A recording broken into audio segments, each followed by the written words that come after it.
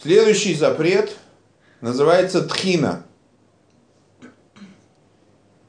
Тхина. Не путать с хумусом. Тхина это на самом деле перемалывание.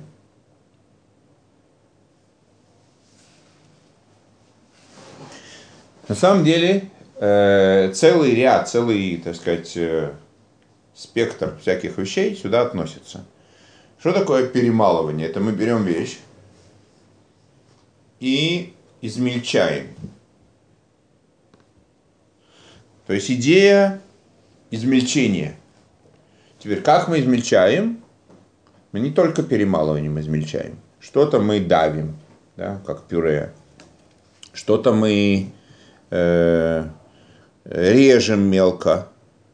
Что-то мы выжимаем, как чеснок. И так далее. То есть идея в том, что из чего-то крупного получаются маленькие частички. Теперь, нам не важно, если это раздельные кусочки, например, что-то действительно перемололи, получилось что-то такое порошковое, рассыпчатое, или взяли и размяли, и получилось что-то такое, сказать, вязкое.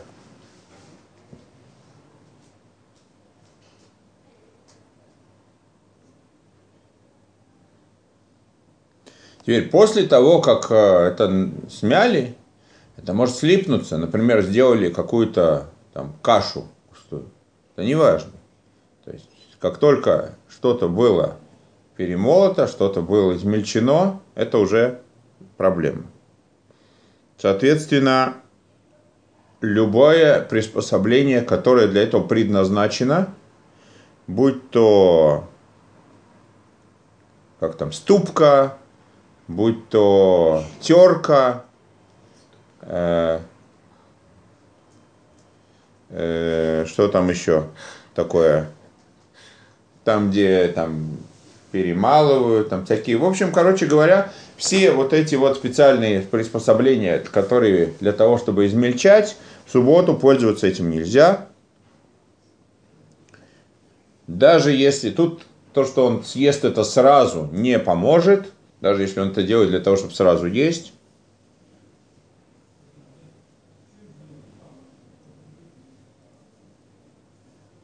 Нельзя пользоваться, например, специальное такое приспособление для того, чтобы лук измельчать.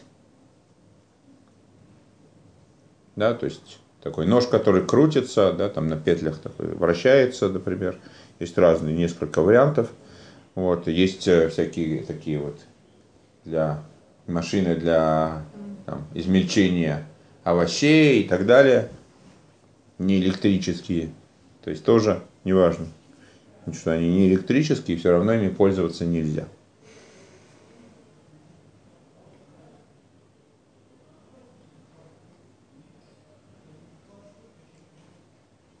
Теперь пользоваться, такой есть нож для измельчения яиц, когда вставляешь яйцо, и такие как проволочки, которые, так сказать, делают параллельно, так сказать, такими ломтиками, можно.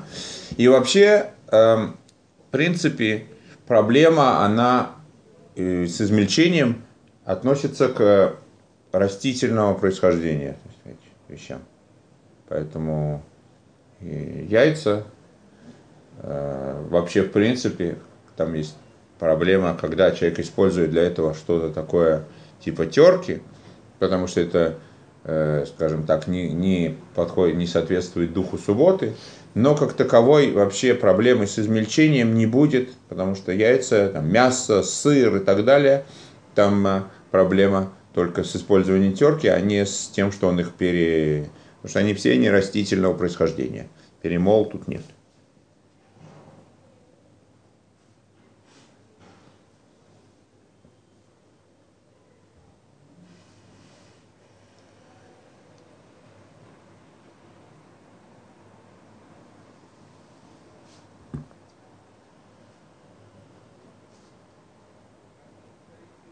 Теперь, свежие фрукты, свежие овощи, которые нарезают для того, чтобы в свежем виде есть, какой-нибудь салат, например, обычная история, да. Естественно, возникает вопрос, что с этим делать. Есть разные мнения. Есть более строгие, которые говорят, что если уж нарезаешь, то нужно делать большими кусками. Есть кто говорит, что нет, достаточно просто обычными, лишь бы не мелко. Есть кто говорит, что даже мелкие не так плохо, вот совсем мелкие, совсем маленькие, это проблема. Так или иначе, так сказать, обычно то, что стараются делать, лучше всего немножко, так сказать, больше, чем обычно, то есть, чтобы были, так сказать, не обязательно, чтобы были большие куски, но чтобы были не мелкие. То есть мелкие это действительно уже может быть проблематично из-за того, что это уже будет относиться к нашей этой работе. Потому что измельчение это уже, так сказать, а-ля перемалывание.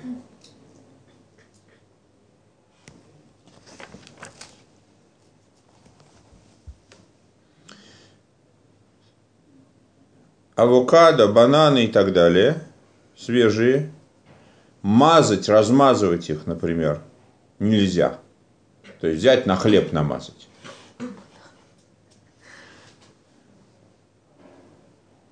То есть, если они вообще мягкие, то есть такие уже перезревшие, как бы это означает, что значит совсем мягкие. Это значит, что они вообще разваливаются.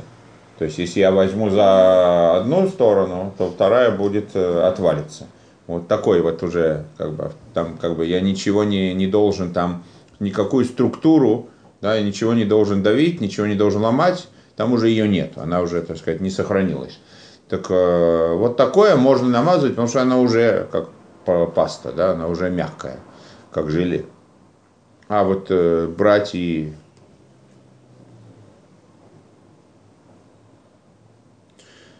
мять, намазывать нельзя.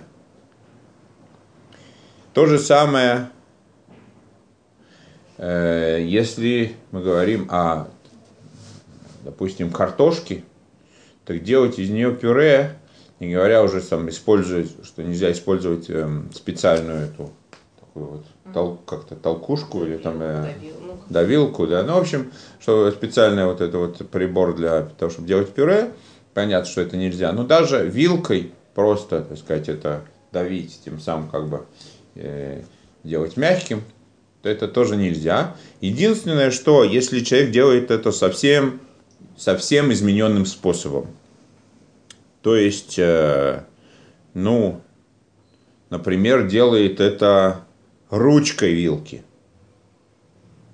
То есть не то, что он там немножко изменил, там он делает, там, скажем, вилку держит не той стороной или что-то такое, ну, в смысле, там, боком как-то или еще чего-то, это не поможет. А вот когда он делает что-то совсем ненормальным способом, да, то есть берет то есть так никогда нормальный человек не делает, и он этой ручкой, что, естественно, не самое удобное, делает пюре, вот тогда можно.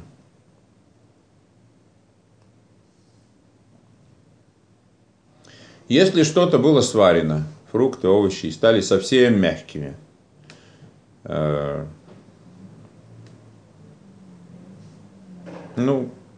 вся проблема снялась. То есть нету, там уже нечего там давить, нечего там размягчать, они уже и так мягкие.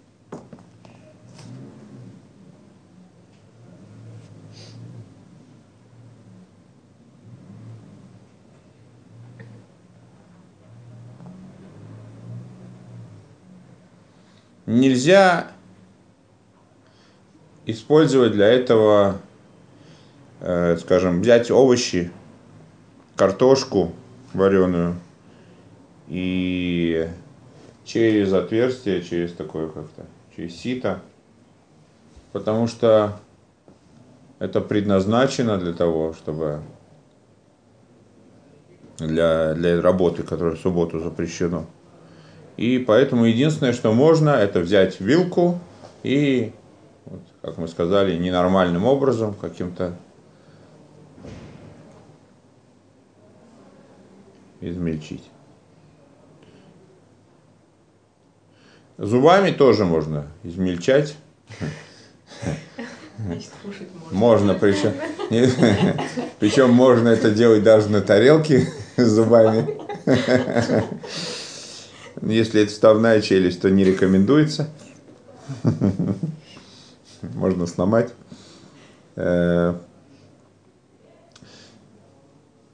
То, что было уже измельчено, во второму разу измельчить можно. Что, о чем идет речь? Например, хлеб. Хлеб – это была мука, это было измельчено, уже перемолото и так далее. Соответственно, можно взять и раскрошить это. Проблем нету. Но не используя для этого специальное приспособление. Например, что можно? Можно ножом крошить. Да? И делать это нужно для того, чтобы съесть это сразу, то есть в тот же день. То есть нельзя использовать терку. То же самое и шоколад, сахар, соль.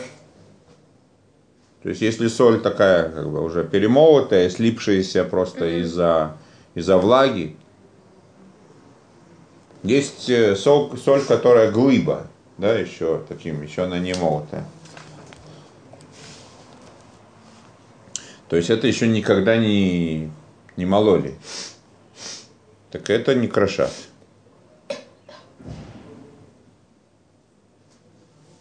Ну, то есть обычным ножом там или чем-то можно, а вот специальным чем-то, что то самое, это нет.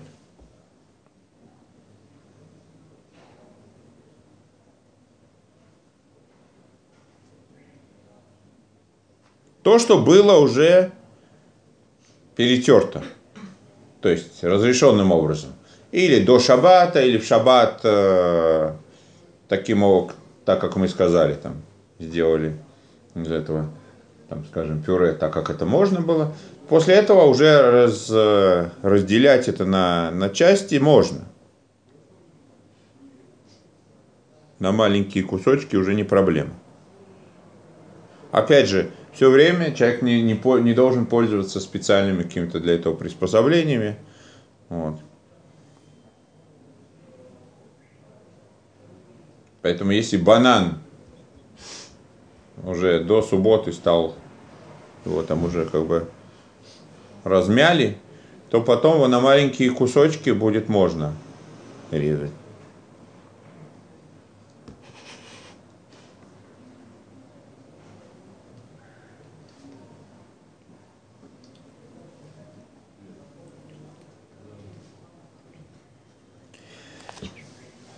Манная каша, рис,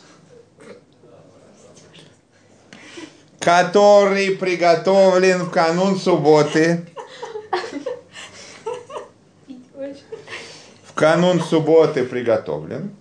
Можно в субботу налить на это воду. Она пить очень хочет, пересохла. 1 на 2. Кто сказал, ты говорил, там уже все, там уже криво. Ой, да, вообще. Сейчас засохнет обратно. Так вот, засохла каша манная, да? Можно на это налить в субботу горячую воду и смешать для того, чтобы разбавить, да, то есть разжижить. Или если есть комки, то можно это ложкой расплющить, там, размазать по тарелке. Если человек их не ест, комки, то взять и откладывать будет нельзя. Почему? Потому что переборка. Да.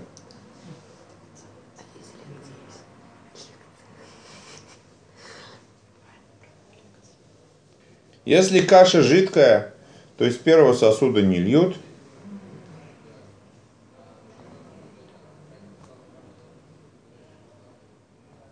Как мы сказали, то, что не растительного происхождения, можно перетирать, но не специальным приспособлением, несмотря на то, что это вообще тхина, то есть это работа, перемалывание, перетирание к этому вообще не относится, тем не менее, там специальные там терки и так далее нельзя будет это измельчать, потому что это не подходит. Это будничная работа, в субботу не подходит субботнему настроению, поэтому запрещено.